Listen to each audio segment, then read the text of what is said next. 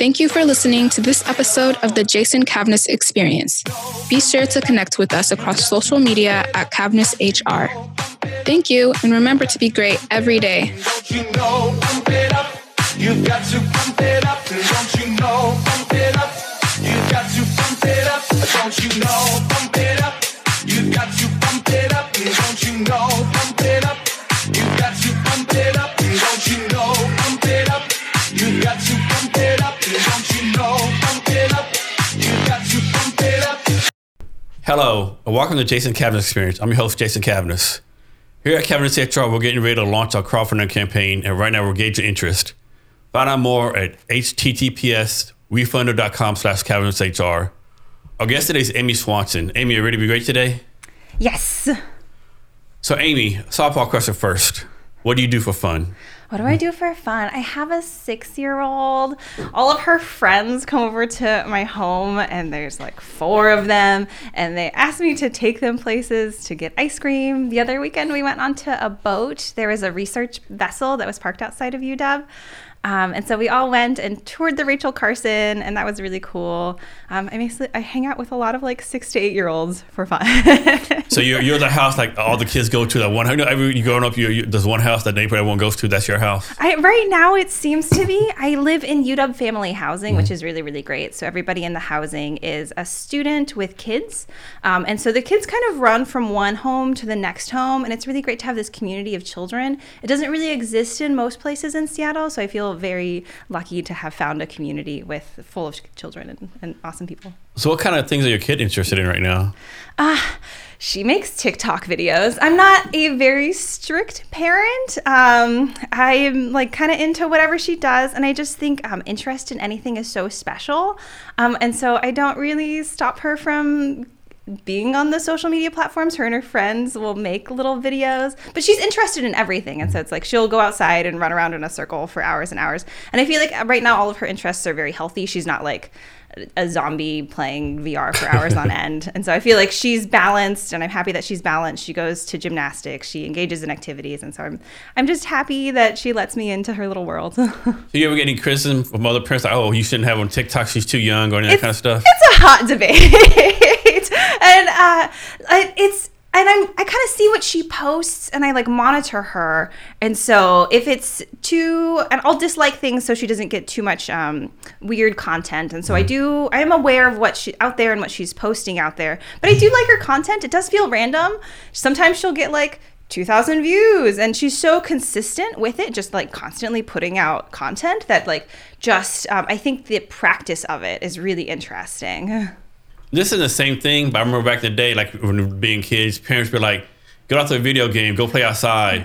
But now people playing video games making millions of dollars a year. So you're thinking like, how many of those kids, the parent let them play video games more, they would hone their craft and like making millions of dollars a day, you know? It's true. I think maybe she wants to be a comedy person, and maybe it's like if I can just push her more into comedy classes or more English classes. And it's like if she's decided this as her interest as an early age. My husband also does videos. We met, he would take me to his like movies and stuff like that. And so he's also pushing her. He makes a lot of stop motion. And so I think she's getting pushed in this direction. The engineer in me would be like, do more science. But I think she's headed this direction. Whatever she's interested in, I love it. Talk about being a student at UW right now. You're getting your MBA right now, right? Yes. Talk about that. UW is an excellent community. I recommend for all entrepreneurs to engage with your university. It doesn't even have to be at the student level. I would say I started engaging with the university as a company. And so I needed more experience in ultrasound. I got my degree in electrical engineering, and I was like, I need to know way more about ultrasound if I'm building an ultrasonic washer and dryer. And so I contacted the Applied Physics Lab, where they have the Center for Industrial and Medical Ultrasound. The director of that center, Dr. Tom Matula, was so gracious. He loves working with industry, and I couldn't have found a better person to connect with. He has been a wonderful mentor. When we approached him, he was like, oh, do you want on this project? And so we joined on a project at the Applied Physics Lab that's been going really, really well. It's very interesting to see stuff inside the university versus outside of the university. So I started at the Applied Physics Lab doing research. I got deeper into the university by doing more like student like pitch competitions. My co-founder is getting his master's in electrical engineering. And so because he was a student, we were able to do a lot of student pitch competitions. Our company is in the University of Washington CoMotion incubator. So they have a hardware space for companies. And after being so immersed in the university, I decided to get my MBA there. And then networking is everything. Having a cohort with connections at Boeing and Airbus, Amazon and Microsoft really allows me to leverage other people's experiences and helps me find contracts in places maybe where I wouldn't have had a foot in the door. You talk about the startup space in Washington, University of Washington, because I think that's be one of the better ones. Because Stanford's known as having a good one. Well, UW has to have one of the better startup ecosystems in the United States, I would think, right? Yes, it's very, very healthy. I've benefited from it greatly. The University of Washington has at least 4 student business plan competitions that I've participated in. It's been great. And I guess 5. I've participated in 5 University of Washington student business plan competitions, and just having that experience and having their group of mentors come to you and really, really refine your pitching, really, really refine your business model, and then support your business every step of the way. It's hard to find those networks and those doors to open outside of the university, which is a lot of the reason why I came from outside of the university and immersed myself into the university. And I think it's a resource that's available to multiple people. You can engage with the university in so many ways. They have the Burke Entrepreneurship Center. There's CoMotion, which is like prolific in the amount of IP that they generate. They have their Innovation Core program. So there's a million different programs that you can connect with in small ways just to learn more about entrepreneurship. And CoMotion Labs, they also host Techstars, right? CoMotion, inside of Startup Hall, which is kind of the software-heavy portion of. So CoMotion is an entity. They do all of the IP inside of the University of Washington, as well as host all of these resources for entrepreneurship. They really are interested in bridging the gap between research and commercialization. So they have like a whole bunch of lawyers. They have a whole bunch of programs, as well as these incubators. Inside one of the incubators is Techstars. And so that's inside of Startup Hall, which is really just like a jewel of like Seattle startup community. Inside of there, they also have a BCU FinTech accelerator and a bunch of different programs that they host. Is there such a thing as like pitching too much and networking too much if you're an entrepreneur? I think I'm at this phase where I'm kind of on the down low right now. I think I was before we did a couple batch tests, we were excited about the tech, and then we went and really, really refined the market. And now we're super, super confident in the market, and we need to finish developing the tech. And so we're at this space where we need to lay low a little bit. I have had friends in the hardware space where they start talking about their hardware, they'll post about it online. And then there are people out there watching who are ready to steal your IP. There are patent trolls around. There are bots on the internet constantly scrolling. If China sees something good, they'll knock you off immediately. I had a friend who made a really cool technology, and she's been seeing it advertised online, and her technology isn't even done yet. She's still developing it, and they're trying to sell it. And she's like, I know this can't exist because I'm still working on this technology. Like, I am at the forefront of this. And so you do have to be careful, but I would say it is in your benefit to network as much as possible. Just be careful with what you say and who you say it to. Talk about patents, because you're getting a patent yourself, right? Pretty soon. Yes. Talk about that process a little bit. Patents is a whole thing. It's nice to be within the University of Washington because if you work with them, and I think the University of Washington is in a good place where they've benefited and generated a lot of income from their patents. I think there was a place where when I was the director of the Center for Industrial Medical Ultrasound they weren't defending as many of his patents, but now I think they're in a place where they have generated a lot of revenue from people selling their startups and companies, so they have the money to defend patents and invest more in patenting.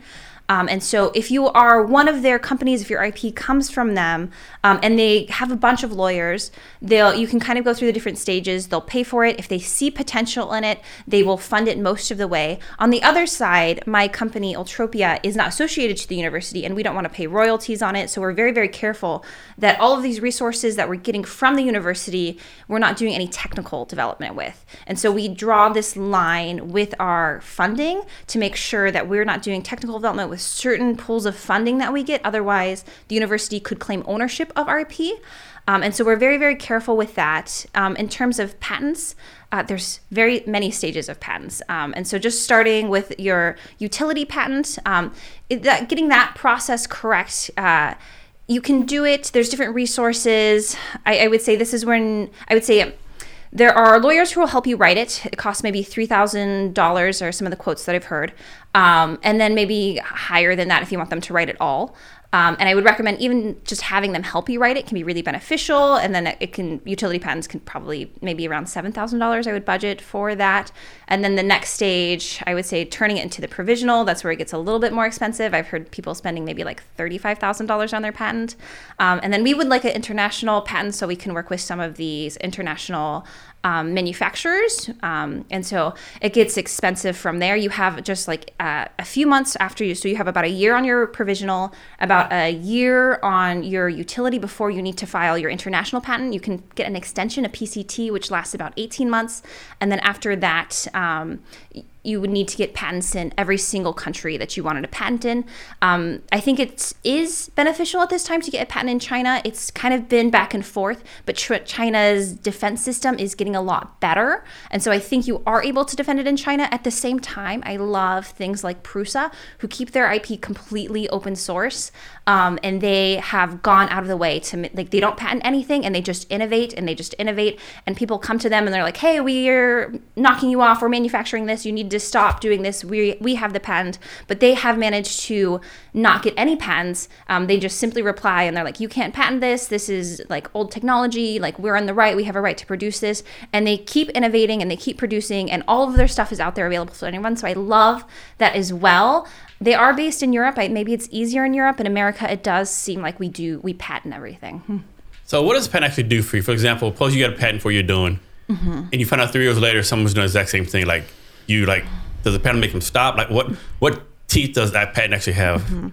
A lot of the time, it just kind of defends your stake in the ground. It gives you a right to produce, and someone can't block you out of the market and send you a cease and desist letter. And so I would say the main reason for a small company getting a patent is just to say, like, hey, I was here first. I am allowed to make this. If a larger company comes along, you might not have the resources to defend it. I've heard of companies before who get the patents. They do everything right. A large company will send them a cease and desist letter, and they spend all of their resources defending it and then eventually go out of business. And so it's something you have to be very, very strategic about. Just because you have a patent, it doesn't necessarily mean that you are able to defend it at all times. Investors do like to see a patent. It gives them confidence in the technology. So if you are going the route of raising a lot of investor dollars, that would be very beneficial because they have something to stand behind. And then our strategy has been to work with a larger company who would possibly be able to patent some of the IP and defend some of that IP. Is your background in engineering or physics or both? Electrical engineering specifically. Okay. Ultrasound is a multidisciplinary field. It has a lot of physics. It has a lot of mechanics. There is a lot of signal processing that happens. This ultrasound is the same thing like when someone gets pregnant, you go to ultrasound. It's the same kind of tech? Yes. Okay. And you can think of it like a speaker as well, like the way that sound works, because we're using acoustic energy. With pregnancy, they use the ultrasound to image the baby. Ours is more power ultrasonics. And so we are applying that acoustic force as well as creating vacuums in the water, as well as coupling with the clothes to dry the clothing. So y'all done a great job. It sounds like y'all find almost, I'm exaggerating, it sounds like y'all find a new grant every weekday, right? And you apply for a new one, right? How do you find all these grants? And how much energy and bandwidth does it take to actually apply? 'Cause I know it's not about you just fill an application. It's like work to be done for each application, right? Can you talk about that? It was a very intensive period, I would say, our first year of applying to a lot of these grants. We've gone into this phase now where I've selected 3, and we will go over those particular grants, the things that I feel like we're best fit for. Initially, it was a shotgun approach. Anything and everything I applied to because we were a young startup and we needed to fund ourselves. We needed to get our name out there. And so that took me and my co-founders pretty much all of our time just to do that. And so it was like, we did the initial best tents, the technology looked good. We went very, very deep into just doing all of these pitch competitions. And that took a significant amount of time. I'd say we did that for about a year. And now we're going into this technical development phase. And so that'll be a year or more. When did you learn that you wanted, or when did you come to your mind, I want to be an engineer? Oh, I think that took a long process. I have an atraditional career path. I started as a massage therapist, and I did a bunch of, I think I've always been entrepreneurial. And so I think since I got my massage license, I would work for myself. I would also like clean houses and do some bartending or watch people's kids. And so I would string together these jobs where people would ask me to do stuff. They're like, hey, Amy, can you come by and clean my blinds? And I'd be like, yeah, I can come by and clean your blinds. And so I was able to make most of my money, especially as a young adult. That's how I did it. My dad always wanted me to go back to school and get a degree. He had some money for me after my mom passed away. He was like, you should get a bachelor's degree. I feel like this would help you. And so I looked into different things. I took a bunch of classes. It's not something I would have done right out of high school, but the more classes that I took, it was really excellent information. I wanted to make more money than I did at massage. It was something that I couldn't teach myself easily. And it was the things that you could build were amazing. I always wanted to have this impact on the world, and being able to do it with your hands and create something is very satisfying as an engineer. So have you ever had to get to the point where you're like, man, the business ain't doing well, funds going low, let me go do some massages on the side so bring some money in? I could always do that. And that's a lot of the reason I got the massage degree, is just in case I need some extra cash, I can always go do massages. The applied physics lab pays me right now, so I feel like that's been my extra source of income. So the project there is going really, really well. And then it's been great that it's flexible. Sometimes I don't go in because I'm very busy. I can work up to 20 hours a week there if I need to. And it just depending on how the project goes too. And so I also apply for grants for that project. And as that project goes along, I can put more or less hours in, but it's going very, very well. So next, talk about y'all won something called a MIT's Climate and Energy Prize. Yes. MIT has a business plan competition that's focused on climate and energy innovations. This was while we were doing a bunch of pitch competitions. MIT was one that we applied for. We never thought that we would win this one. Usually people from MIT win this prize. I think I looked previously. I was like, oh, an Oklahoma team got pretty far, so maybe we can get third place or something. And they have a really excellent process. I would recommend, if you have a climate technology, go ahead and apply for this, simply because the network and as well as the process that they walk you through, it's one of the better ones. I feel like if you're just stepping into entrepreneurship, a lot of these programs can be really, really helpful because they'll walk you through your value proposition, customer discovery, developing your pitch deck. And MIT was really, really good about putting everyone on an equal playing field, which I loved. And so they went through that process, and then they had several stages in their business plan competition, as well as a conference that was great. I attended the conference. It was wonderful to network at that conference.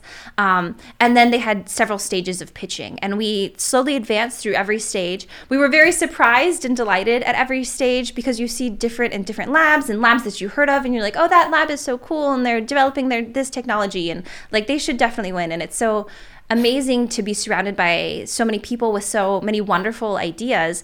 And so we were delighted when we had gotten so far and been so successful. And I think it was a testament to how much we had been refining our pitch. We had done MIT at the end of the season, so we had done a lot of pitch competitions before, and we had gotten very, very good. And so I think it was more a testament to us practicing a lot. So Amy, your entrepreneur full-time job, your mother full-time job, wife full-time job. Why in the world you get an MBA? I'm doing it part-time, and I'm doing it in the evening. And then just having access to some of these brains at the University of Washington is amazing. I feel like I could pay a consultant just hundreds of dollars an hour, and instead I could just go talk to my professor and be like, so I have this marketing strategy and I'm thinking about doing like this. And like her time is like, I'm paying tuition. She wants to see me benefit. She has connections and resources for me.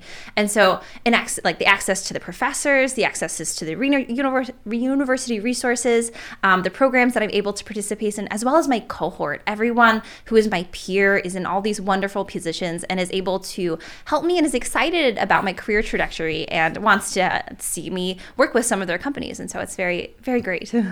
So talk about your experience at South by Southwest this year. I think you co-founded both of them, right? Yes. Talk about how that's a positive for you. South by Southwest was really fun. We went, we were banking with SVB. And so we went when SVB was I guess when they died, they have become first citizens now. And so the transition's been really smooth. We stayed with them. I didn't really take it seriously. I was like, oh, everybody is hysteria. You never pull your money out. Like, it'll be fine. And we didn't have enough to be really worried about. I feel like we have like less than like the FDIC insures everything we have in there. So we weren't very worried about it. Our cards didn't work during that time. So we were like, this is the best time for that. But South by Southwest was, I would say, was like this brand experience. And so it was a really like a study in how you can create these really immersive brands that people want to engage with. So just going out there and looking how Porsche or Dolby are creating these really immersive experiences that people love engaging with, it gives you ideas about our own brand. And it's like, what do we want to put out in there into the world that people want to engage with and be excited about? So we talk about networking already a little bit, but like especially in Seattle, you go to a networking event every day of the week pretty much, right? How do you personally decide which ones are like you want to go to get the most value out of them and give value at the same time? In the beginning, I would go to a lot of them. And then I think I have connected with a lot of the people that I feel like I needed to connect with. And so now I go to the ones that I'm most excited about or the ones that I feel like I don't know. We did go to, Prusa was having an event with Meet the Founders, and that was really, really excellent. I feel like my co-founder is a very, very lucky person. The tickets had been sold out to this event for months. And right when he clicked on the link, someone must have returned 2 tickets because he was able to scoop up 2 tickets. And we went to this event last minute and just talking to the founders about their process of creating this 3D printer and then turning it into this community was like really inspiring for us, as well as their ability to keep it open source. I'm like, this is amazing. I'd love to follow this trajectory. And there's other networking events that I'll go to with friends that I want to connect with. I think there's one about just I'm trying to figure out how to use Carta. I feel like just cap table management in general. And so things that I feel like I want a little bit more information on this or a little bit more information on this. Before, when I didn't know anything, I'd go to all of them. And now it's like, I just really need to know what buttons to click in Carta. I'm going to go to this talk. So talk about this, and this is my opinion, right? Like if a guy's an entrepreneur, he's a father, they never talk about him being a dad or, taking care of kids. It's always your entrepreneur. It's like female entrepreneurs, they always talk about, ask female entrepreneurs, well, how do you balance being a mother and a wife and a kid, right? Do you find that annoying or? I think we should ask men the same question because I think it's so important that men set an example. It's shown that if you give men paternity leave, they get the same connections that they do, all of these wonderful hormones, all the oxytocin that you get from spending time with the baby. Men get that too, but they only get it by being physically close to their child. And then the more paternity leave that you give to men, the more equal women end up in society. And so men really need to go out there and be talking about their kids and what it's like to do that. Everyone is sharing in the experience. Women have a lot of hormones around it, so we love talking about it, but men can get that too. And the more that we give them those opportunities in society, the more that we ask men, hey, how is it going being a new dad? The more men are likely to change diapers, wash dishes, and really feel like they are comfortable in the domestic space. So I feel like we really need to create place is for men in the domestic space to really step into that role and to thrive. Next, talk about your co-founder. Like, talk about how you and your co-founder met, your co-founder relationship. A lot. I think one of the top reasons startups fail is because co-founders like pretty much separate ways rather than get managed over. So how have you all been like so successful so far? The co-founder relationship is, I would recommend starting a business with someone. I think it's hard, but I think we've been so successful because of our differences. Having that brain outside of your brain. I've been reading Kahneman's book, Thinking Fast and Slow, and he was able to develop a lot of his theories simply by having a conversation with his friend Amos. And Amos should have gotten, I think, the Nobel Prize that he won as well. And just him going out every day and talking with his friend, they were able to generate so many of these ideas. And having that person that is outside of your brain, that you're able to have these conversations with. And there are periods of high conflict, but managing that conflict is so important. A lot of people are afraid of conflict and want to step away from conflict. But conflict can be healthy if you engage with it in a positive way. There's a lot of emotional draining, negative conflict that will cause you to separate with your co-founder, and make sure you have your co-founder agreements in place because they will come up and you'll have to figure out when to split the company. But we are both equally passionate about this. And because of our passion, even though there are differences, it makes us stronger and it makes us sharper. How do y'all communicate? Like, like meet every day, just Slack, email, text, like how do y'all communicate? We work together very, very closely in person every single day. We go to different labs. We're on the same project at the Applied Physics Lab. And it can be a lot to be inside of each other's heads all of the time. But I think because of that, we're able to generate these really amazing ideas. We could have I think the redundancy, even in us working both on the same projects, we bring such different perspectives to it. I would say I'm a more emotional thinker. He's more of a logical thinker. And the difference between us, we balance really, really well together. And then it's perceived by a wider audience really, really well. People like our dynamic. They like the high energy that I bring to things. But also when they see him more thoughtful and more grounded, they feel like it's more possible. So in the future, like suppose, because you don't have any people working for you now, right now, right? We have people that so we contract some people. We have some people who pick up small projects for us. As we can afford different people, we hire them to do different tasks. So let's say in the future, you have we'll say you have 35 people working for you, right? Mm-hmm. How are you going to work with the dynamics of telling them what to do, make sure that it's not the mom versus dad dynamic going with the employees? Like, how do you make sure that that's not going to happen? And a lot of that's the reason that I'm getting my MBA is because I think it's very, very important. I want to take this classical approach to things and do this bottoms-up approach. We really, really like the Agile Scrum method. And so I'm very much about empowering the people around me. And so not being an authoritative, I said, you need to do this. And then my co-founder is the same way. We don't want to create this environment where we're in charge. We want to create this environment where we listen to the people. And it's like, we have chosen to work with you because you have brilliant ideas and you're going to be the expert on this subject. And whatever you tell me as the expert, that's what I'm going to do. And I'm going to provide you with the resources to get that done. And so in terms of managerial accounting is an excellent class if you want to know more about different leadership and management styles, especially in a financial sense. Probably not the number one class thing, and probably no one's number one class on their on their roster, right? Put it up there. It's a core class, and I feel like when you think of accounting, you think of taxes, but there's so many different types of accounting. Managerial accounting, I would say, will give you the quantitative approach to why you should make decisions, and so understanding from a business resources perspective, why you're making your decisions and how you're empowering your employees. Managerial accounting is the class that you should take for that. Cool. So y'all been through a few accelerators. Can you talk about some of the positives, some negatives of being through these accelerators? Accelerators can be all over the place. I did participate in an accelerator recently that drained me very emotionally. And I think some of that was I was doing too many things. I had just started my MBA program. I needed to do 100 interviews in a span of 6 weeks. And at the same time, I had people telling me that I wasn't a good CEO. I needed to replace myself, and I wasn't sleeping. I was sleeping just a couple hours of every night, and I wasn't. I got all of my milestones done. I did everything very, very well. But I think I was so tired and I was so burnt out, and I won't do that to myself anymore. Now the things that I'm participating in, I can be my full self. I can be engaged. And then when I go there, I get more out of the experience. And so being very, very careful with your energies and how you're spending your time is important. They were all good experiences, but now I'm more selective. I want to participate in one at the time and then put my whole self into them. So how do you take care of yourself? How do you make sure you're good, both physically and mentally and all the above? Mm-hmm.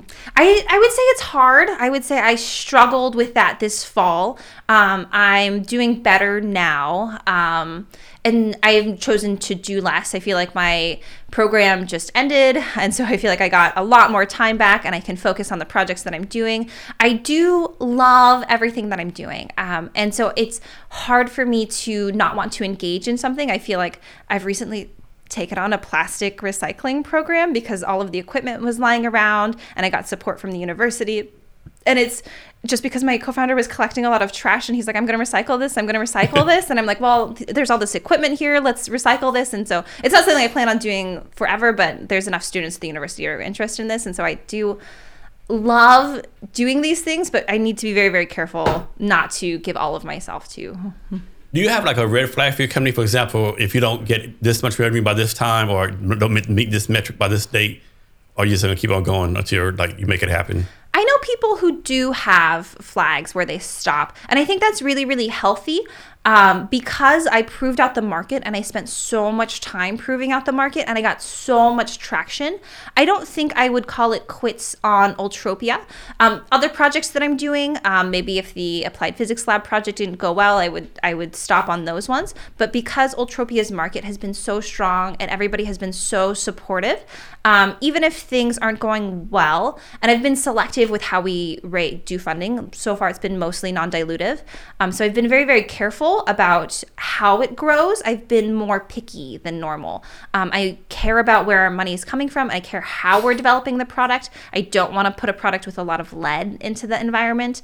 And so there's all these decisions that I'm making that are a little bit slower, that will take a little bit longer, that maybe keeps us bootstrapping for a longer period of time, but I'm okay with that because there's a very particular vision about how people interact with laundry at the end that I want to see fulfilled. So a couple of weeks ago, me and Amy were on this panel from the LSU students. I'm gonna ask you another question after the panel, right? And so both extremes of it's like generalities, right? On one hand, you have people that tell you, within 90 days, you don't have product market fit, MVP, and like $1 million of revenue, stop. Other end, you have people like, I don't care what it is. Even if you've been in there for 10 years, no product, no nothing, keep going, don't quit. Obviously, it has to be more than middle. Okay. What's your take on those two extremes? Those are both very extreme. I am someone who follows my happiness, and that's kind of what I gauge to do things by. And it's not like this instant gratification. It's this long-term happiness that I'm building over time. And if I'm happy doing it, I do it by how I'm feeling. And so I listen to myself. I'm pretty aware of my body and how I'm feeling. My co-founder isn't. My co-founder is not aware of his body, and I think he's not able to do that. He doesn't know when he needs to eat. I need to stop and tell him, okay, you're hungry right now. Let's stop. Let's take a break. Let's eat and circle back. And so I do it based on how I am feeling. In terms of like aggressively growing, I don't think that's healthy. I think they're showing that companies that do it more intentionally, they last a lot longer. I'm not really in it for the quick gains, but if you are, like some people make a lot of money on the stock market really quickly. And if you're just in it for the money and you want to make a profit real quick, then maybe do it as fast as possible because you're just in it to get rich. That's totally acceptable. Try and fail. So there is that iteration cycle where if you can fail as fast as possible, you should. And you shouldn't be trying to have any blind corners or soft spots. So you should be aware of all your blind spots. And so I think that's where that advice comes from. It's not terrible advice at all. So be aware of these places that you feel like are too soft for people to poke. Let people look at them. They don't have to be mean people. Let them kind of look and help you refine, and be careful with the people that you're taking advice from.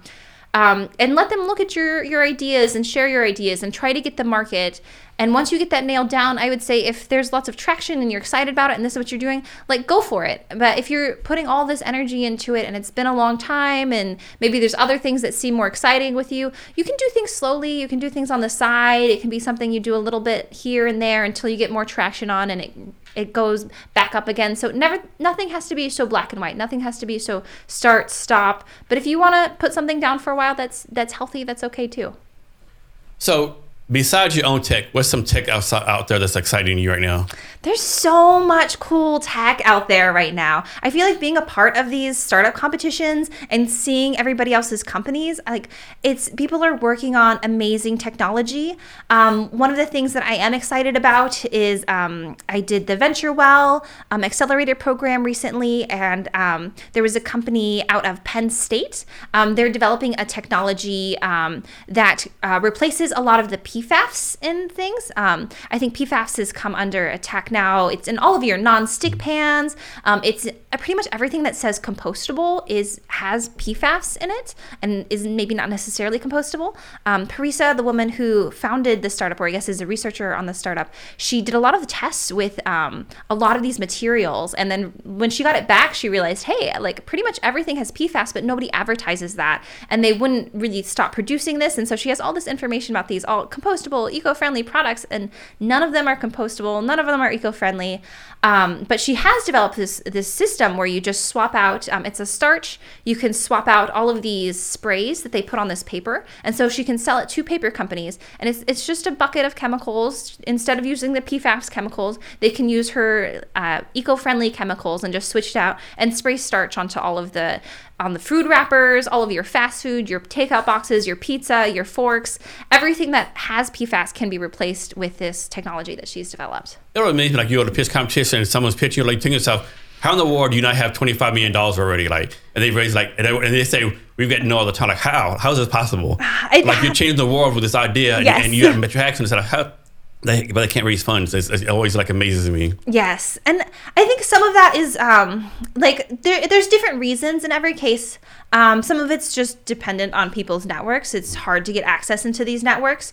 And a lot of that is based on if you are a over 6 foot tall white man who went to an Ivy League university. And it kills me. People say do family friends around. Most people don't have family and friends like that, right? Like, no, they do not have family and friends like that. Most people say, I'm the family and friends, right? You know? And I feel like that's, since I've stepped into the university, like going from, I feel like my upbringing was just kind of all over the place. And then stepping into the university, I feel like talking to these people now, they're like, hey, do you need money for your early round? And it's just like, wow, like all of a sudden I stepped into this network. Like I found the family and friends round. Is that easy? Oh, wow. It's finding doors to these.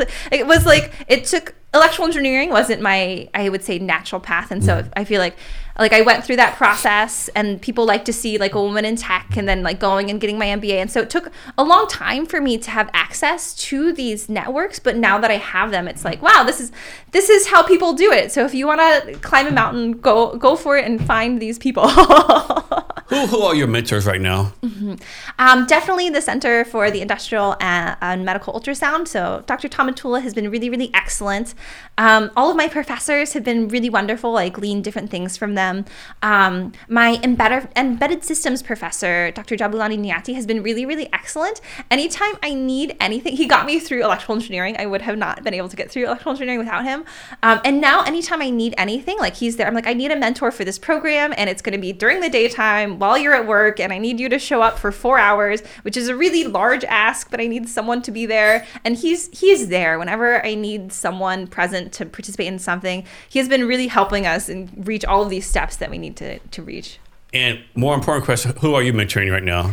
Oh, it's been my goal in my MBA program to mentor, I think, at least like 30 students, and I think I have achieved, it's been going really, really well. Sleeve AI, they had done really, really well. They did the Dub Hacks Accelerator, and I've been like watched their progress grow from the first pitch deck to the last pitch deck, and I was really, really proud of that process. I'll go and I'll talk to different classes and anybody that I'm in an accelerator program with, and anybody out there, like reach out to me. I'm very, very open to that.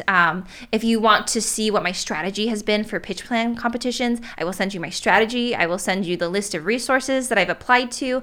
So I don't want to keep this information hidden. I don't want people to feel like, oh, you've done this and I couldn't possibly do this. Like it took me a while to figure it out, but now that I have that knowledge, I want to share that knowledge. And so I'm very, very open to anyone that wants information or access to resources. I don't think they should be in this box hidden away from everyone. I think they're accessible, and people just don't know the right questions to ask to get there. So since I've known you, you've always been comfortable speaking in front of people, right? Very, very polished public speaker.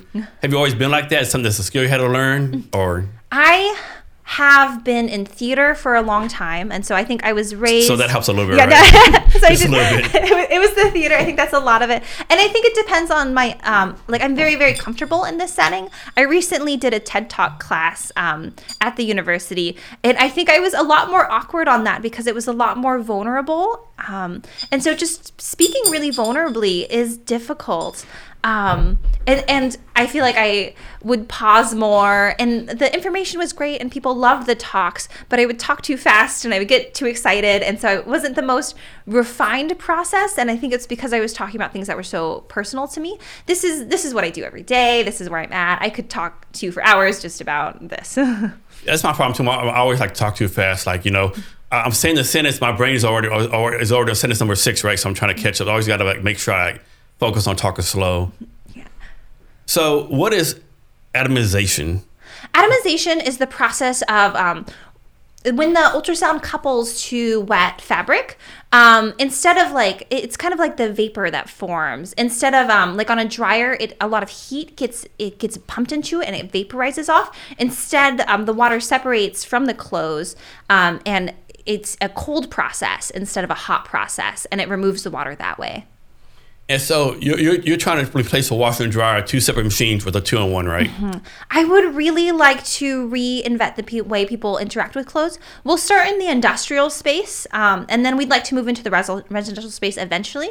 That would be a different process. I imagine this system of automation that we sell to you, and it gets put into your closet. That's very easy. And then when you're done at the end of the day, you take your clothes and it runs it through the washer and dryer and it hangs it up. And so there's this thing that I would like to develop. It's very far off, but in the future, I don't want it to just be like, oh, I take this pile of clothes, I throw it in my washer, I throw it in the dryer. I've cleaned a lot of houses. People have paid me money to fold their laundry. It's a struggle. I feel like everywhere we go, laundry is a struggle. And it's just I want to change that for people. So your machine, it would be the same size as the laundry and washer together, or is it actually like just half the size? How's the sizing work? I think it would be totally different. I think if you're thinking of it doesn't have a drum in it. And I think that's the biggest difference. And so if you're thinking of like a traditional washer and dryer with a drum that spins things around, it could look like anything. It's based on the ultrasound array that's inside of it. So it could be like a drawer. It could be more of just like a thin little thing and it could do just like, maybe it would probably do just a couple pieces of clothing at a time, and it would do it really, really fast and then just hang it up. Is there any safety concerns with doing ultrasound like this? I think we'll be in a very high frequency above human hearing range, and I think we would be able to contain everything into the system. Right now, ultrasound cleaning is very, very popular, but there's no regulations around it. Maybe there should be. It does create a pressure field in the air, and if you're very sensitive, if your ears are very sensitive, especially with these lower frequency ultrasound cleaners, they can cause a lot of pressure in your head and possibly cause migraines. We would like to keep it out of animal hearing range, out of cat hearing range, and then how about with dogs? Yeah, out of dog hearing range, and then contain a lot of those vibrations within the unit, and so just have good dampening systems. What does this mean? At Ultropia, we want to democratize the wash and dryer for the world. 5 billion people in the world wash their clothes by hand in 2010. Insane. I read that. There's no way that can be true, right? Yes. That's insane. There's a really excellent TED Talk by Hans Rosling about the magic washing machine and kind of the process that, like, his grandma getting a washer and dryer really freed up time and was able to take him to the library, and it made a difference in so many people's lives not to go from washing clothes by hand. But at the same time, it's really good for the environment to wash clothes by hand. And people who do wash clothes by hand, they really, really enjoy it. But now we have so many outfits that we need to keep track of, and I want to wear my particular outfit and my particular hat. But if I only had one shirt and I just washed it by hand and I just hung it up, it'd be probably better for not throwing clothes away. The clothes would last longer, and then I wouldn't have to like wash a giant pile of clothing. And so the consumerism has taken over, and we want more clothes, and we need to wash all of the clothes, and then we need to have everything be sterile in the hospitals, and the hotels need to wash all of their linen and all their bedding. And so it is this beast of consumerism, and we want to live this life of excess because people don't starve and there's no famines. And so it's not a terrible thing, but how to do it in a way that's sustainable is important. What's the name of the actual machine that you're building? We're thinking about the Ultramatic, but I think we're open to changing that. Okay, so nothing's locked in yet. Yeah. So for now, the Ultramatic. And you're going after industry space, like the big washers, like the big laundromat space probably, first? No, not like laundromats. So a lot of laundry is sent into like an assembly line. Mm-hmm. And so they'll have these like tunnel washers, tunnel dryers. They'll have these presses. And so we're thinking, we've been talking to an industrial manufacturer. We're hoping to develop some sort of partnership with them to build out a module that would save energy and probably fit into their line, increase throughput, maybe cut their dryer times down. And then they'd be able to get more through there, as well as probably save tens of $1,000s in their electric bills as well. And so the machine, does it work off a battery? You have to plug into an electrical outlet? How's it work? Yeah. Plug into an electrical outlet. If we did do something battery operated like that, it would be interesting to create maybe a more in the field camping design. When people get their socks wet hiking, that's kind of like you could lose a foot. Because I'm thinking like if you're washing clothes by hand, what are the chances you have electricity around, right? Yeah. And so I think we won't start there, but I think that's a place that we want to grow through. I think we'll start in these more industrial places where it fits in really, really well. And the more revenue that we generate, our vision right now is to start more high end and then come down and create more and more affordable products. Okay. And so how are you going to convince like companies or people to give up their Whirlpool washer and dryer for your product? Yeah, and I don't think that's the goal. I think we're targeting more like the 25 million Americans that don't have a washer and dryer. Okay. And so if your experience is I have to walk to the laundromat, you're like anything is better than walking to the laundromat. Okay. Have you actually built any of these yet? Like all the way through, or you tried to do test models of them? I think so far it's just been like the ultrasound. We're focused on the core technology. Okay. And then the idea with that it's scalable. And so whatever the outside looks like, it could look like anything. And that's kind of where the market comes in. Is like, okay, we have this core technology, we can put it inside your RV. We have this core technology, it can go into these industrial spaces. And so we're mostly focused on RV would be a good place. Yeah, so something like that. RV would be a good place, yeah. And so it's a very flexible design, and so it can fit inside a variety of things. So what the outside looks like, I think that's the easier part. What the inside works really, really well is what our main focus is. So far since you've been doing this, has the process been faster than you thought, just about the speed, or way slower than you thought? Way slower.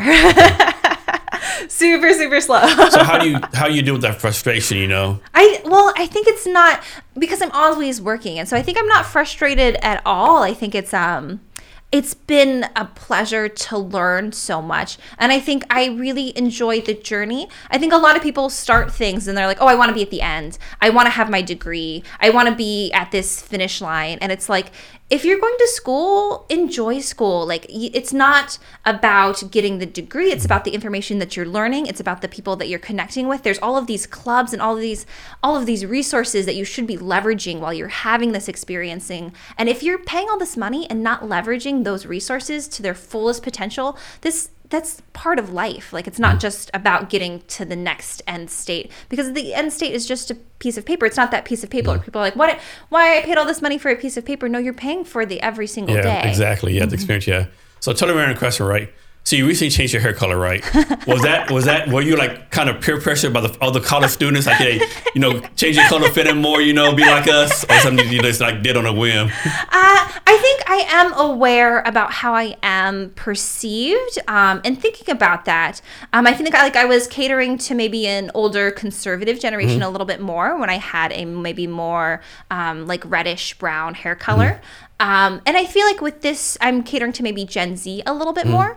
And I feel like it changes my appearance. I am half Filipino. I think with the reddish hair color, I appeared very white. I think with this color, it makes me a little bit more alternative. And I think just speaking to different generations and having different people connect with you in different ways, your physical appearance does draw different people in and does make different people feel more comfortable around you. I find that Black people are more comfortable around me with colored hair. They'll approach me more and compliment my outfit. Younger people are more comfortable around me. And so it does change who you interact with. I feel like the older people maybe don't like it as much. And I feel like I don't need to please that segment of the population right now. I am at the university interacting with a lot of younger people. And so that's the generation that I'm catering to. And I also, I like how they both look. I think it's fun. I think it matches my skin tone. And it's just kind of a fun thing to do. Fun thing to do, yeah. So talk about water shortages. A lot of people don't realize that a lot of places in the world, like even the United States, Arizona is having a water shortage, Nevada, I think. I'm making something about Las Vegas. They used to get the water from Lake Mead. It's like decreased like 85% of water. Yeah. Lake Mead is so bad, they'll find like hundreds of dead bodies in Lake Mead now, right? So like crazy, right? So talk about this water source, which you're happen to like solve, right, with your product. Yes, and just talking to different municipalities, I feel like that was part of our customer discovery process, was kind of figuring out where a lot of how different people and different municipalities dealt with their water issues. At Seattle, it doesn't seem to be as much as an issue. We talked to people in San Diego where their water bill would spike at certain times of the day. So if they wanted to do it at 7 p.m., it would increase in price and they couldn't do it at 7 p.m. And it was interesting. People would say, oh, talk to this person or talk to this person. And honestly, I would say the day-to-day American doesn't feel it too much. They are sheltered from a lot of these things. And like, despite having these water shortages, I would say a lot of them feel insulated. I feel like my family in Colorado, a lot of the water comes from an aquifer, but it can get really, really dry there, and they'll have them cut back on their water, and water will be more of a precious resource. And so it's interesting how it changes. But then you'll talk to different people, someone else in the same area, and they will have a totally different experience, and they will be like, well, I shower whatever I want. It doesn't matter to me. And maybe they don't have as many kids, or they don't have as much stuff in there. So they have very, very different experiences even in the same location between people. I think a couple years ago, I almost say it was LA, right? They had like the water restrictions. You couldn't water your lawn anymore or doing this stuff. Yeah. All the rich people like still like using water. Yes. And they're like, we'll just pay the fine, whatever, Not saying, hey, you can pay the fine or whatever, but you're still like killing the water, right? Which is for everybody, right? Yeah. And there's a mindset of seeing people like this ridiculous. Yes, and so some people are just not aware of the problem at all, and it'll be the same person. And I think if you're in maybe a more low income, low resourced area, I think you feel it a lot more, despite someone who might live in the same city as you, maybe doesn't feel it at all. In a lot of places, like, they don't even have like drinkable water, right? You have to go like literally walk miles to clean water and walk back, which is like, with us, it's like where you go in the United States, the water is relatively safe, right? Yes. Don't get me wrong, it might be kind of like brownish sometimes, or like maybe like taste weird, but it's not going to kill you, right? Yeah. Where other places, like the water would literally kill you. Literally kill you. I do encounter people that have a lot of fear around water. I talked to my friend recently, and he was like, "Don't drink the water. I got you bottled water." He's like, "I'm from Vietnam. We don't drink water anywhere. I went somewhere and I got this terrible sickness, and like you have to be so careful with water." So your washing machine, it uses no water at all, right? It does use water. I feel like it's been out there that it doesn't use water. And I think we made sure to put in our pitch like 3 or 4 times because I think we kept hearing that impression. I think people maybe got like in Star Trek, they have these sonic showers that don't use water, and they would bring to us these things that they heard. And I feel like we mentioned it a lot that it does use water.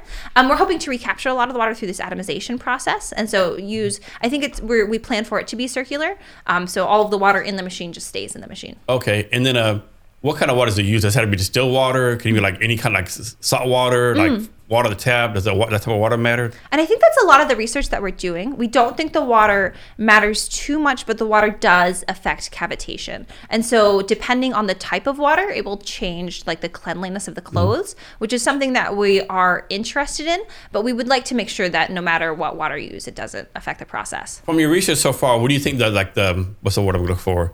The life cycle of the machine is going to be like? Can you use it for like 20 years, 5 years, forever? We're hoping, we would love to make this very modular design. We were very inspired by the 3D printer. And so it's a solid state device. Unlike a washing machine that has all of these belts and motors, it won't have all these belts and motors. The electricity goes through this ceramic piece, and this ceramic expands and contracts, which drives these pressure waves through the water. We would like to make it so that it's very user-friendly. When we did all of our user interviews, people like to work on their washing machines. They're an investment. When they break down, a lot of people do take them apart and are like, how do I fix my machine? And we were surprised about people's interest in the ability to work on their machines. And then as engineers, we like hearing that. We want people to feel comfortable working on their machines. And so we would like to make a design where if a part breaks down, we can just send it to you and be like, hey, you can do it. It's very, very easy. And just having the information out there for it to be accessible, even open source, so people could add different modifications to the machine. Like, hey, I have figured it out so I can set this thing up in my closet, and then I'll go into my closet this way. And having it maybe be this community around this more modern washer and dryer. What is the machine made out of? We're not sure yet. And so the ceramics, the core of the technology are ceramics. They're these piezo elements. A lot of times piezo elements have a lot of lead in them. And so that's a lot of our research as well, making sure that we're very careful with what goes into the ceramics and developing these transducers in such a way that they're effective, but also environmental. Do you foresee like in the future, like having like, Ultropia franchises like all over the United States, where someone go to like a store in Dallas, Texas, or Denver, Colorado, or like the little town, County, Missouri? Is that what you foresee, something like that? I think Dyson is our ideal. We really like the way that Dyson has done it. And so if we could be any company or similar, I feel like it would be Dyson. But to start in this very space where people want it and be very accessible, I think if you combined Dyson and Prusa, the 3D printer company, I think that would be our ideal, is just kind of to create a luxury washer and dryer, but that is modular. So you could just buy a piece of it in a really affordable way, but then you have these add-ons that make it a nicer experience. So let's say, tomorrow, you find out you have a rich uncle, they give you like $25 million, right? Who are you going to first hire? Going to be? Are they going to be like, traditional starter, like marketing, sales, tech developers, or are you going to bring on like actual scientists? I have a list of people. I'm sure you do, yeah. And I feel like your first hire is going to be, yeah. And I feel like you interact with these people and you see their work and you're just like, I care very much about team dynamics and the way that people work together. And I feel like there's people that I've worked with and they've been so excellent that if I could bring them on, it's like, okay, I would put you in charge of this. You're brilliant at this. I do the same thing. Yeah. like people always say, I think it's called ABC, always be closed. I'm like, no, AB, I'll always be recruiting, right? Always be recruiting. I have a list, like my first 20 jobs, I had like 2 or 3 people on mind for each one of those jobs, right? Yes. And you can meet anybody. You can meet them at like a Starbucks barista someplace or some pitch competition. Like, oh shit, you're pretty fucking smart. I need to like keep track of you, right? And there's people, I keep tabs on them, like, and check like, how are you doing? How things are going? And if I got that $25 million, like these are the people that I'm like, hey, like what do I need? How much do I need to pay you? Please join Tell me what you want. I'll give you whatever you want. Yeah. And they're just great people and they just make an excellent team. Yeah. So do you have any more pitch competitions you're going to go to in the near future? Right now we're focused on applying to the National Science Foundation's Small Business Innovation Research Grant. And so that's our focus. We might do some more pitch competitions after we're in a very much deep technical development phase. After we come out of this technical development phase, we might do a couple more pitch competitions. Our main focus right now is we would like to get a contract with this industrial manufacturer. We want to show them the technology that they need to sign a contract with us. So that's really what we're hoping for. That's our current focus, is to get a contract there. And then as we go into maybe several years in the future where we're designing a more residential product, maybe we launch it South by Southwest. So we go to CES and we unveil a more residential product. But right now it's focused on more of the core technology, technical development, and then hopefully getting this partnership. And you take part in the I think it's called the hardware part of UW. I thought it was actually a hardware part. They had like machines and stuff. You take part in, you use that also? Yes. There's Hardware Hall. That's the Hardware Hall. Hardware Hall, yes. And that's inside of Fluke Hall, which is part of and they actually have an actual real 3D machine, 3D printer, right? Don't they? Yeah, they have a ton of stuff. It's really excellent. And they're always updating. They have a list. They're like, we asked them to get a little injection molder. They got a little injection molder, a mini vacuum former. And so when we ask them to buy equipment, they'll buy equipment. But university resources are great. If there are research and tests that you want to do, I think they're available to, so as an outside company, if you need to do testing, you can find different departments at the lab. And so we recently needed to test the strength of some of the bonds that we were creating. And so the mechanical engineering department has this machine that does lab shear testing. And so you contact the lab manager, you say, hey, I'm interested in this machine. It's a certain amount of money to use these machines. And then you can go do testing on whatever product. So in the future, when you're able to mass produce these, is a plan to have one big factory like here in the United States somewhere, like little small factories, different locations? Are you going to like, I know a lot of people like outsource to China, manufacture in China. What's your plan with that? I think we don't want to outsource to China. I think we would like to keep it local. A lot of washing machines are made because they're so heavy. They don't usually ship them. And so a lot of washing machines are made in North America, and those ones have the better reputation. People do like it. And there's a lot of funding for bringing things back into America right now. And so I think we can lean into that funding and manufacture in America. At the same time, we have been talking to people in Switzerland and in Japan, and they do have good reputations as well. I feel like the Swiss people pride themselves on their manufacturing. And then they did have this really nice open source thought when I talked to them as well. And so there could possibly reasons to manufacture in other countries. We'll be at the University of Washington for a while. My co-founder has a bunch of property in Spokane. We could maybe manufacture in that property. So we're very open right now. We'll do as much as we can at the University of Washington right now before we make our next move. And do you say you're applying for the SBIR grant? Yes. How long in the process are you with that? So we were invited to, so we sent in our project pitch, and then we were invited to send in a proposal. And so we've been developing our proposal. We'll submit that by July, and then it takes like 5 to 7 months to hear back whether you were accepted or not. And your daughter is 6 years old, right? She's 6 years old. So how do you do this? How do you make sure, like, she knows what you're doing? Like, you're a female entrepreneur, like kind of like be that role model for her and let her know, hey, mommy's doing something different than most other people are doing. I think right now she just thinks I work for the University of Washington because I'm there so much. Because I take her, like she's been to Startup Hall, she's been to Hardware Hall. And so I'll take her to different places and I'll show her. I think she likes more what Taylor does than I do. She asked me the other day, she's like, oh, you work for the W. The W is tearing our housing down. Whose side are you on? And I'm like, oh, but the UW also owns our housing too. That's hilarious. The W. That's hilarious. And do you have like an elementary school she goes to on the UW campus? Well, she goes to Olympic Hills Elementary. Okay. And so that's kind of north.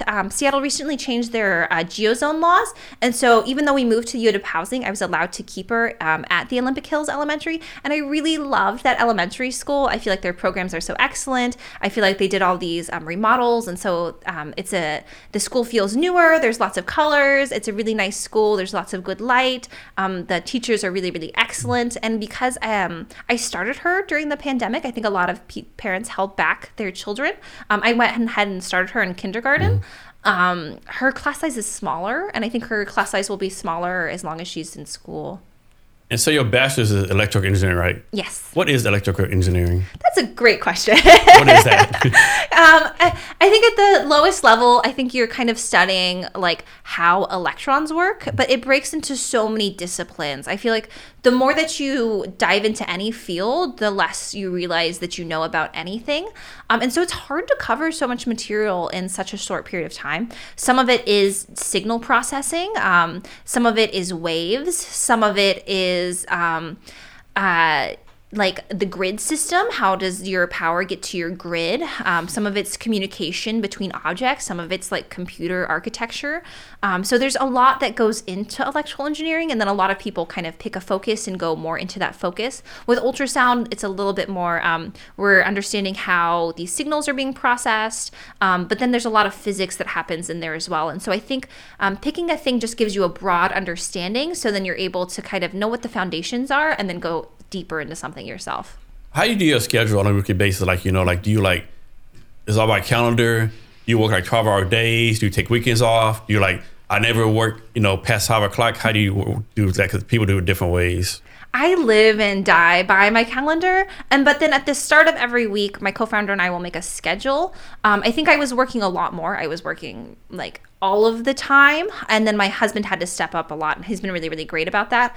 And he was there. I feel like I was gone. I was never home. Now I've come back, and I think I have a little bit more schedule now where I do take more weekends off, and then I'll take more evenings off.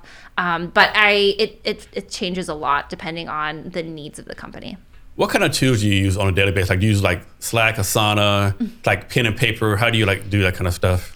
I would say most of our stuff is inside of Google Drive, and we think accessibility to information is really, really important. So whatever's easiest and fastest first. And so documentation is everything. Keep everything documented. We also use Trello just to kind of like have a task board and manage tasks. We have an Excel spreadsheet with a schedule.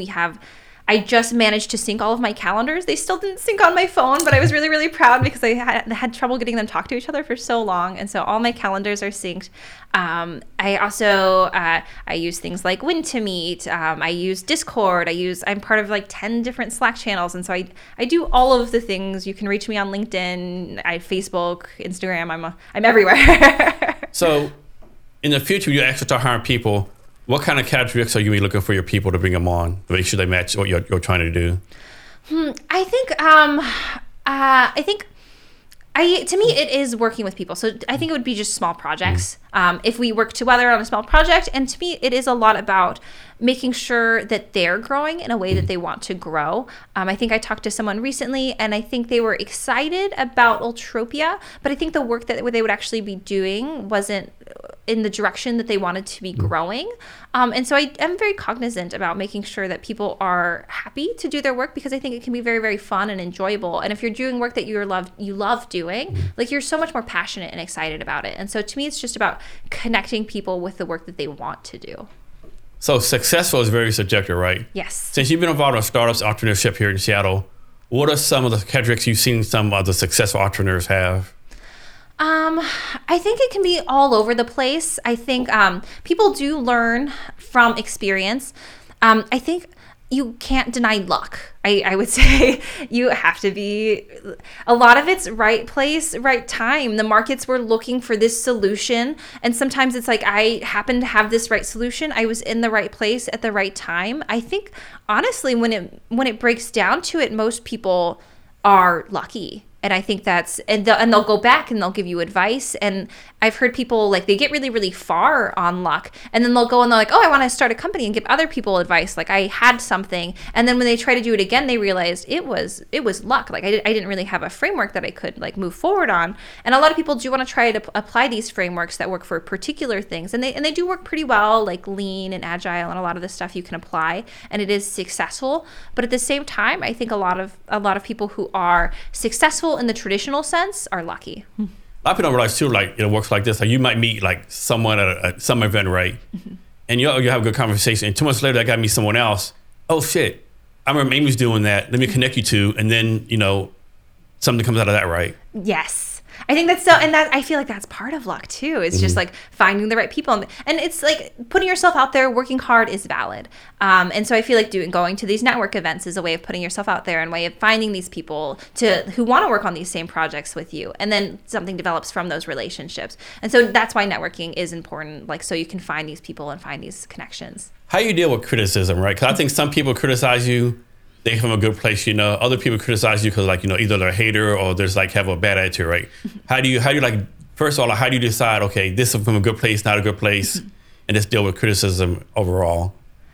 I think you have to think about why people are criticizing you. I would say do not take criticism at face value. Usually there's something deeper with why people are criticizing you. So you have to think back to okay, who's this person? Where do they come from? What experience did they have? And then what did I say? And how did I word it? Am I projecting maybe more nervous today? Am I projecting more aggressive and defensive today? How am I feeling and what am I saying? And maybe I didn't give them the full picture. Maybe I only gave them a part because I didn't want to share, and maybe I was more defensive today. So people only are able to react to the information that you tell them. And there might be this deeper thing and they don't see it, but you've only told them 3 things and they have this other experience and they can speak to the 3 things that you said that you were willing to put on the table. And so they speak to that. And that's from their experience and they have been successful in this way. And so understanding the full picture and that what you're being criticized on is just a small part of what you're seeing of each other. I remember reading somewhere you're actually 3 people. One is the person you think you are, 2 the person everyone else thinks you are, and then the third one the person you actually are, right? Yes. Yeah. So next, how do you decide? Do you have a product roadmap for what you're doing? I think we've laid out several product roadmaps. I think we have, and they're flexible and they change. I think right now with the SBIR process, there's very specific milestones that we've laid out. Okay, we're going to test this part of the technology. We're going to test this part of the technology.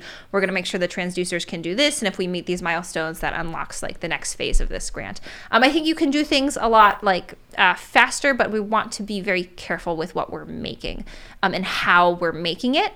And so to us, this is 6 months is very fast. Yeah. And so we feel this is how we've chosen to do things. And right now we're doing within the outlines of SBIR. And then next we're hoping to work with this manufacturer and do things in the way that they do it. So what's the benefit of getting awarded this SBIR grant?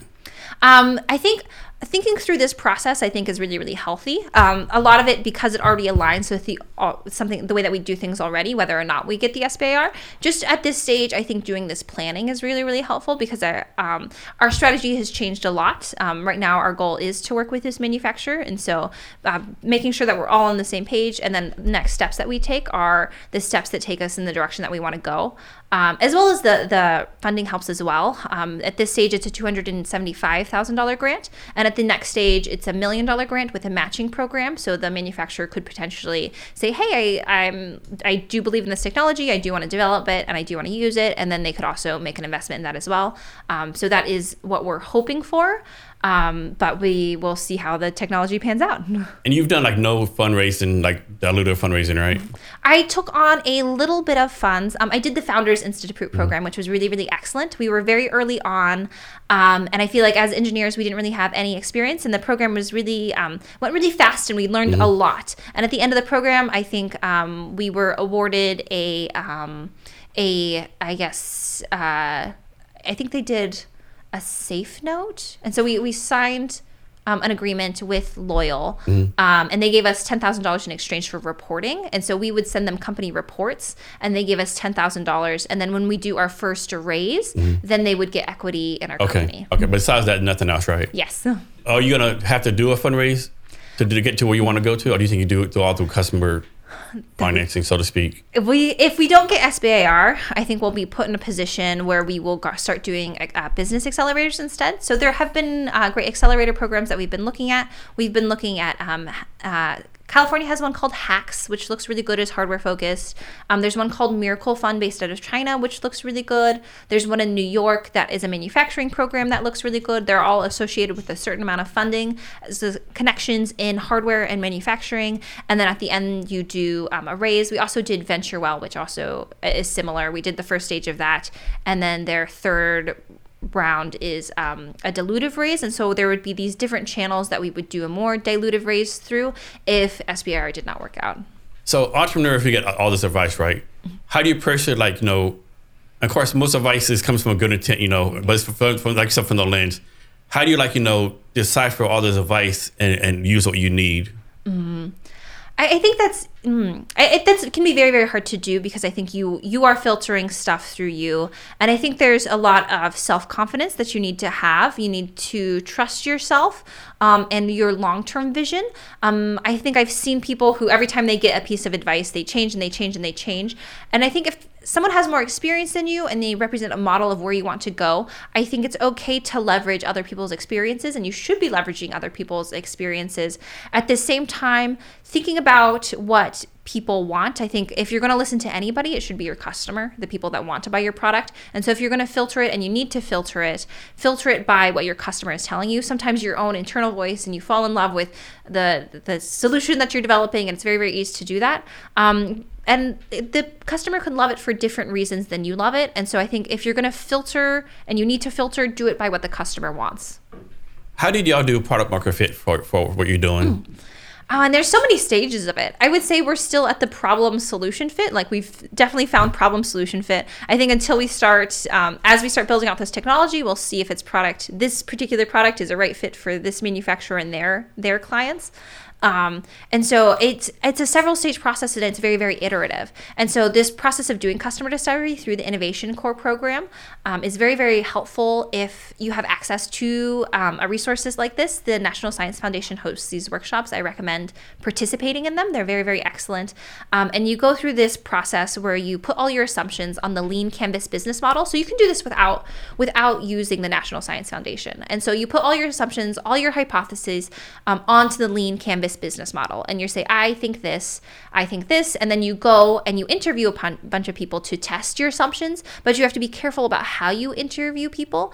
I think a good book for that is something with the mom test. So the mom test is a good book for making sure that you're not taking your biases into these interviews, because it can be very easy to pose your questions in these interviews in such a way that's like, my product's great, and you're fishing for compliments, and people don't want to hurt your feelings, so they'll tell you that your product's great, but that's not what you needed to hear. And so there's ways that you can word these interviews so you can validate your hypotheses without just padding your ego. Yeah. So you're talking about the Sunbuck. Can you go into more detail about how your company got started, where you're focused now, and your big future vision of it is? And so I started this my senior year of electrical engineering. There was a business plan competition at Eastern Washington University where my co-founder and I were going. Everything was online. I was actually in a satellite program of Eastern Washington University. And when we came online, I got really, really involved into the Institute of Electrical and Electronics Engineers.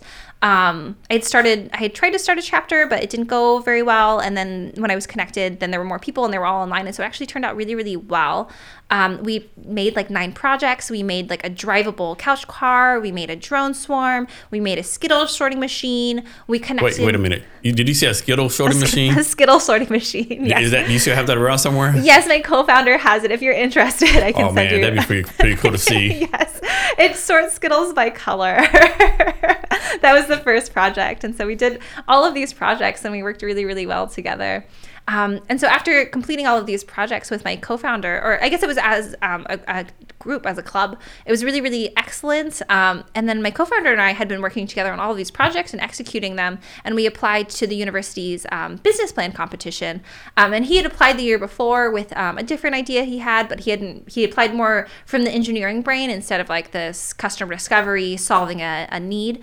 And the director of the program was really, really good about onboarding people onto the program and teaching what you should know about entrepreneurship. And so I think he was the foundation for a lot of our success, was doing this first business plan competition. And then we kind of followed all his steps. We did some customer discovery, and we built this giant, our first like prototype, which was a giant closet that was in my dad's place in Colorado. And it had all these trays and it sorted all these clothes. And it's nothing like what we'll build now, but we came over spring break, we built this giant thing. And that we won $16,000 from this first business plan competition, and it went really well. It was really validating to our success. And I think my co-founder and I got really, really good at this, and then we were very good at working together. And I think we just continued that relationship. What is something like, as an entrepreneur, like you really struggled with, right? You had a hard time with it. Now you're like, how in the world did I struggle with this? This is the simplest, easiest thing in the world. How was this such a pain for me? I think entrepreneurship is a process of discovery and a process of learning. I think you do come in with a lot of assumptions about people are similar or want the same things that you do. And then stepping outside of yourself and talking to more people and just getting that perspective that's outside of your head. It takes a long time to get outside of your own head. And you come in with a lot of assumptions like, oh, I need to do it like this and I need this money. And I think you think that like, oh, people just get millions of dollars and it falls from the sky and they're successful. And then as you step into it, you're like, okay, 1 minute. I'm trying to solve a problem for a customer and create real value in the world. And now I think I'm on the other side of it where I'm like, no, I don't want to take on any dilutive capital. If I don't need to take on dilutive capital, then I don't want to. And so as you learn more, and I think you realize what your real value is that you can create and that you can provide, and then you lean into it. But it takes a long time to learn yourself. What's your advice to new entrepreneur? Like, they have an idea, they don't have product market fit. They're like, I have a problem I think needs to be solved. What's your advice for them? I would say write out your hypotheses onto the lean canvas, do the customer discovery. If you can write out your value proposition, like this is my value proposition, and it's something that you feel like people really want, that they'll pay money for, I would say find the resources and people to help you build that out. Don't build it in a vacuum. There are connections that you can have. So I think you can test that product market fit in a really easy way. Just take your idea, test it. If it's a good idea, find the people and the resources and leverage that for your idea. Let's suppose, same person, right? And they're like kind of introverted. They really know anyone. Like, how do you advise them? Like, how do they go find people to talk to? Mm-hmm.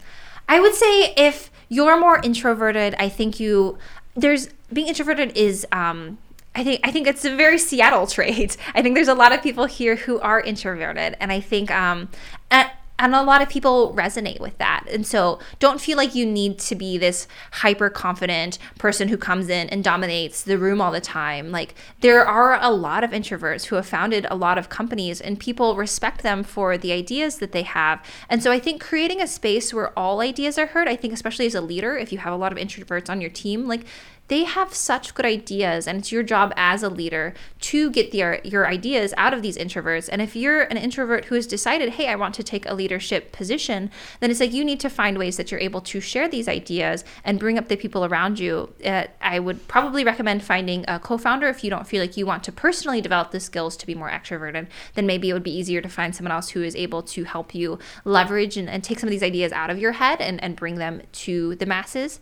And there's so many ways to do things. So I wouldn't say introverts, you can do it, get help. So from your perspective, what are some pros and cons about the Seattle tech startup scene? I think every startup scene is very, very different. I think as a female tech founder, those three things I think do very, very well here. I think before when I was just cleaning people's houses, nobody doing entrepreneurship in the more traditional sense is I have a small business, I do massages. That was more difficult, I would say, but getting my electrical engineering degree, getting my MBA, now there's so much support for what I'm doing. And so I think I've of checked the boxes for a lot of people and things that like they want to support like women in tech putting their ideas out there. And there's a reason for it. Like there's like washers and dryers aren't maybe the sexiest thing to work at. I feel like a lot of the men that I talk to want to go work in aerospace, and they're not innovating in things like laundry. And so designing the world for women, I think, is really important, and you need females in those spaces to design these products.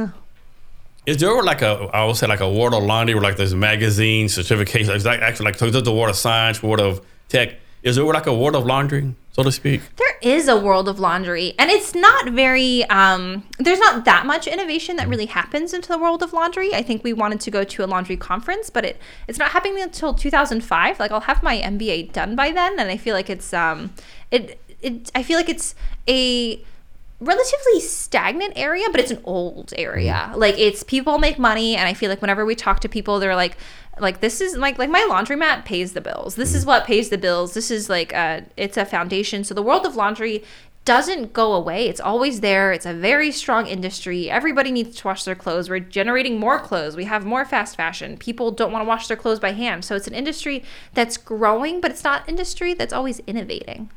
So can you talk about this? I don't know if most people realize like how much textile waste there is in the world, right? A lot of people like they buy a new outfit every day or every week and they throw the old ones out. Can you talk some about what you know about the textile waste that's going on in the world? I think there's a lot of textile waste that's happening. I've recently subscribed to Rent the Runway. Okay. And so it's a clothing service where you rent the clothes, and the best thing about it is that you don't have to do laundry. And so I got this dress that I'm wearing from Rent the Runway. And so I select like 5 outfits, and then they send them to me and I send them back and they wash them, and then I wear them to little events or talks and so stuff like this. My concern with that, I would be like, man, I don't want to wash something that's dirty, right? I mean, wash something that's dirty. Like how do you make? I mean, sure they tell you to wash whatever or whatever the case, but how do you really sure that like this dress, it's actually clean? You don't have like the dead skin cells of the previous person, right? That's one thing I would be like freaked out about.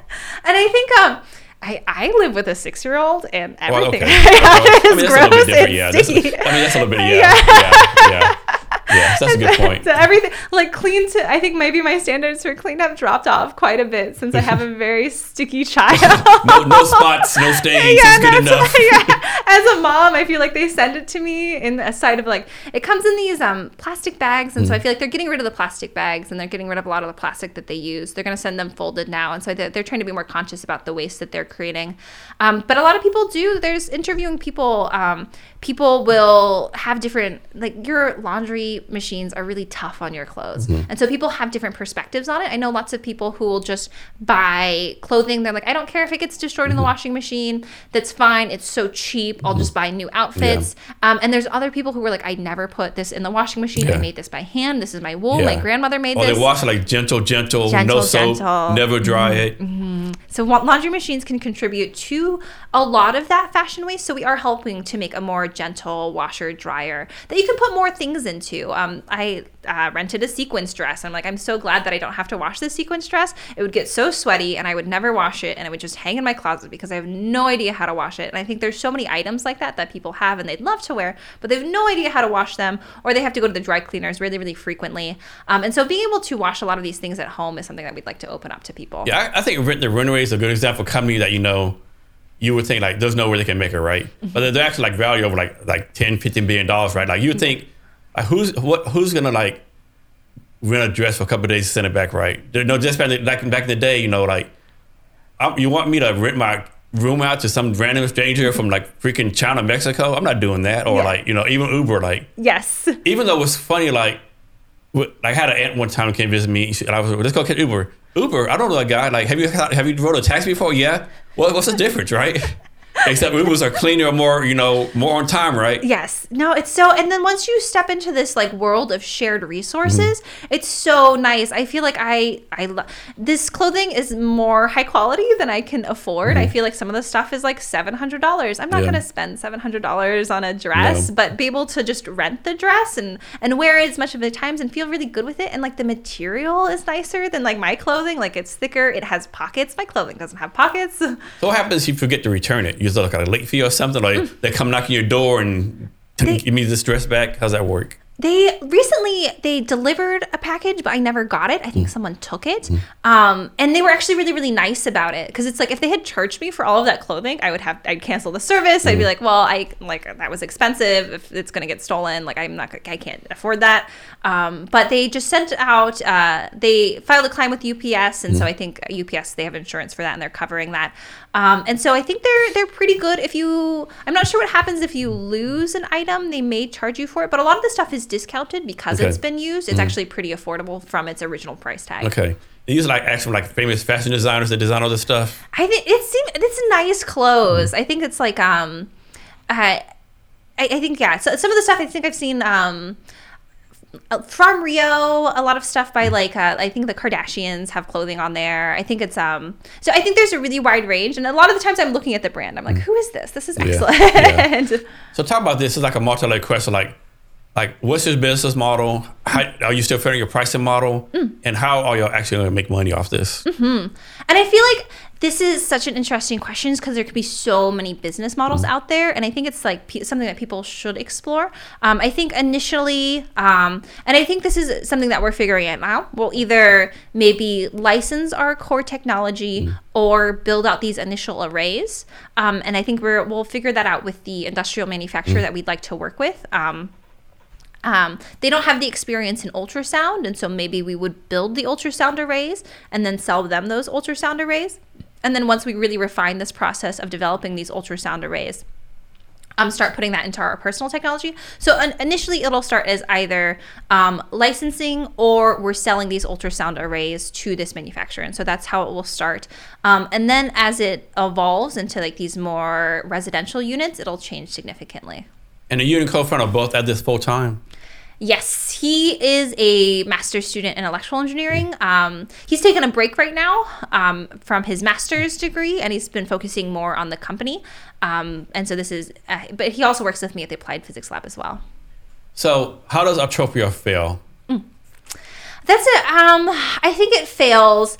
I think the most likely way for it to fail is my co-founder and I get into a massive conflict and we don't see eye to eye, and then it explodes. I think that's the most likely way for Ultropia to fail. In terms of traction, and everything's been going really, really well. And so I think it will keep going as long as my co-founder and I can continue to work together. So don't tell us the details, but how did you co-founder work out the equity split?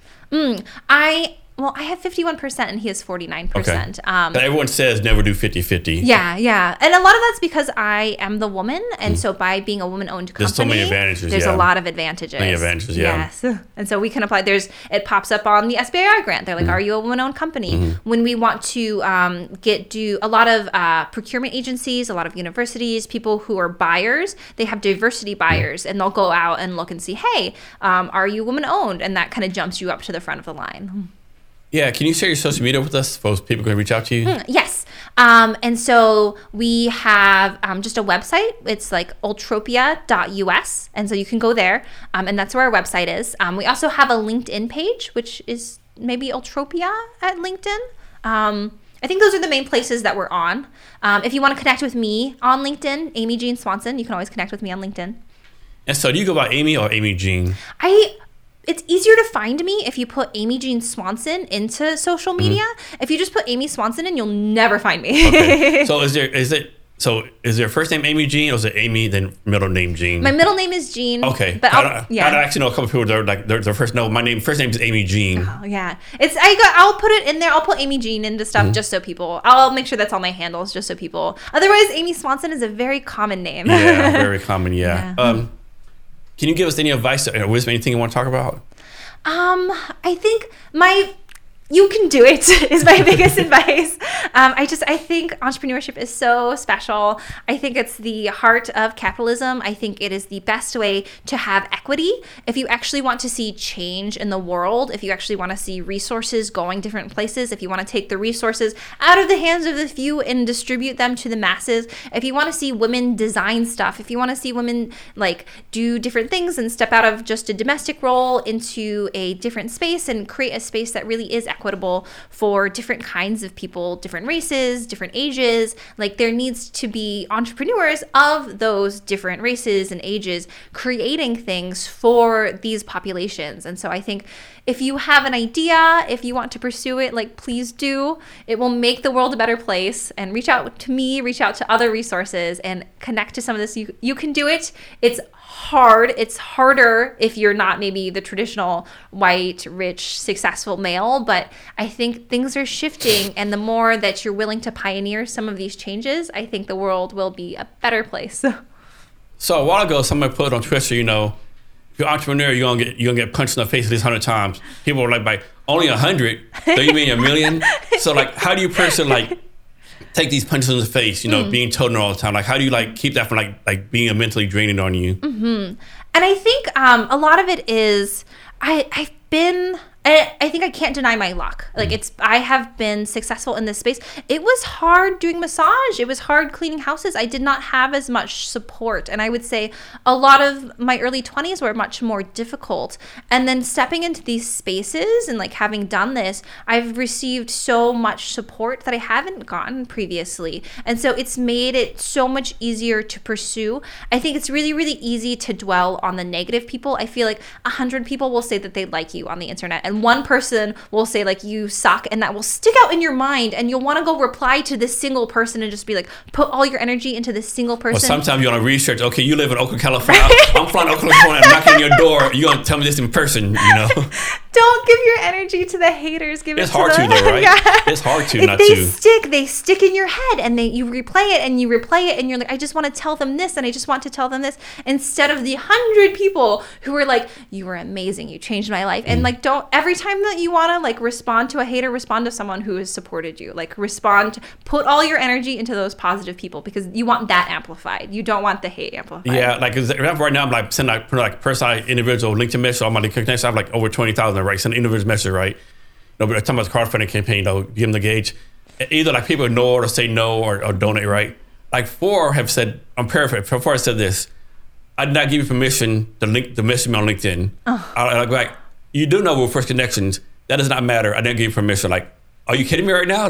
Seriously, why are you on LinkedIn? Yeah. The entire point of LinkedIn is for networking and connecting. I feel like I pretty much add everyone on LinkedIn. And if someone has something, to reach out to me, I've connected with amazing people on LinkedIn that I didn't know. And they were totally cold, hey, I just want to reach out to you and ask you this thing. And they've been amazing people. And so I leave my door open for opportunities. If you're not that way, why are you on LinkedIn? This is blooming right. How am I getting permission from you? It's ridiculous. Yeah, I feel like that person, if that was your mindset, you couldn't exist on LinkedIn. I feel like you get a million bot messages every single day. That person is probably freaking out over the bot messages. They don't. Oh my goodness, yeah. Right? And my thing is, why reply over the message? Just ignore it, right? Just ignore it. Yeah. If I get too many bot spams, I'll ignore it. Sometimes it's hard to tell with the bots these days. They are very good. I'm like, they have my same connections. They have people I know. And then I'm like, 1 minute, this isn't. Maybe these are all bots. And so. I know the reason I've been getting a lot is an Asian female, really attractive. Maybe 3 or 4 connections. Her education is some high school in China, but she's a president of a multi-billion-dollar, chemical country in Venezuela. A lot of them are bots. It's just, it seems Blink would do something to clean up stuff up. Yeah, but that would help. Right? Yeah, but it doesn't hurt me too much, and so it's fine. Do you have a favorite social media that you use? Oh, I go through different phases. I feel like I've never really been on Twitter. I was a big Reddit fan. I do like Reddit fan. I think I messed up my Reddit algorithm, and I'm not enjoying everything that I'm seeing on there. Yeah. So right now I'm on Instagram a lot, and I just really like the TikTok video format, and so I like this new wave of media and the way they're presenting information. I think it's so brilliant. It's so interactive. I think you can absorb a lot of content really, really easily. I feel like there's influencers who there's so much education on TikTok. So much education. I follow this astronomer from the University of Chicago on there talking about black holes and quasars and stuff. It's interesting stuff. And it's so absorbable. I feel like Reddit can get a little bit into a circle of people asking the same question. Yeah. For a while it was pretty good, and now it's a bit circular, and now I'm kind of like more the people generating content on TikTok and then on Instagram is just so excellent, and then the format of it is so brilliant and innovative, and then you're just able, like, they're talking about like, hey, if you want to produce this bottle, here are manufacturers who can do it. If you want to make a wallet, do this, follow this brand, like, and they lay it out for you. Anything that you want to do, people have a roadmap and you can go follow it. You ever watch this on TikTok yet? Go to, it's called a hashtag Chicken Wars 2023. What is that? It's like these chicken wars, right? It's like it's insane, right? It's like hundreds of videos. So the first video, this guy, he has his chicken walker behind him. He says, hey, we're gonna go in my pot, about to go kick some ass, right? Other guy goes in there with this chick behind him, pull up, we're about to come get you, right? And all these videos, it's just insane, right? Like people, like they like did, like, you know, a chicken war versus the Avenger in-game music. I mean, it's like it's just hilarious, right? It's insane. I gotta check this out. I feel like I need it on these pockets of conversation. It is insane, yeah. So, is there anything else I should have asked you that I haven't? Anything else you want to talk about?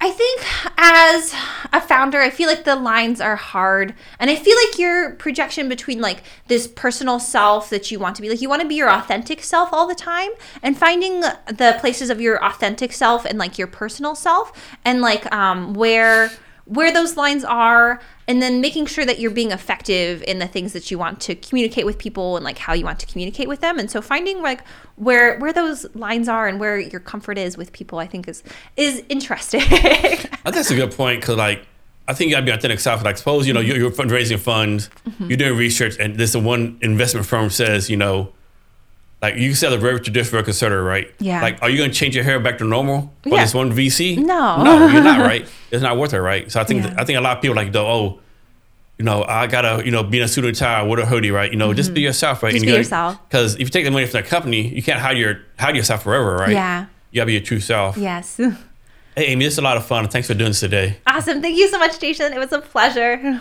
And to our listeners, thanks for your time as well. Remember to be great every day. Thank you for listening to this episode of the Jason Cavness Experience. Be sure to connect with us across social media at Cavness HR. Thank you, and remember to be great every day. Don't you know, pump it up. You've got to pump it up. Don't you know,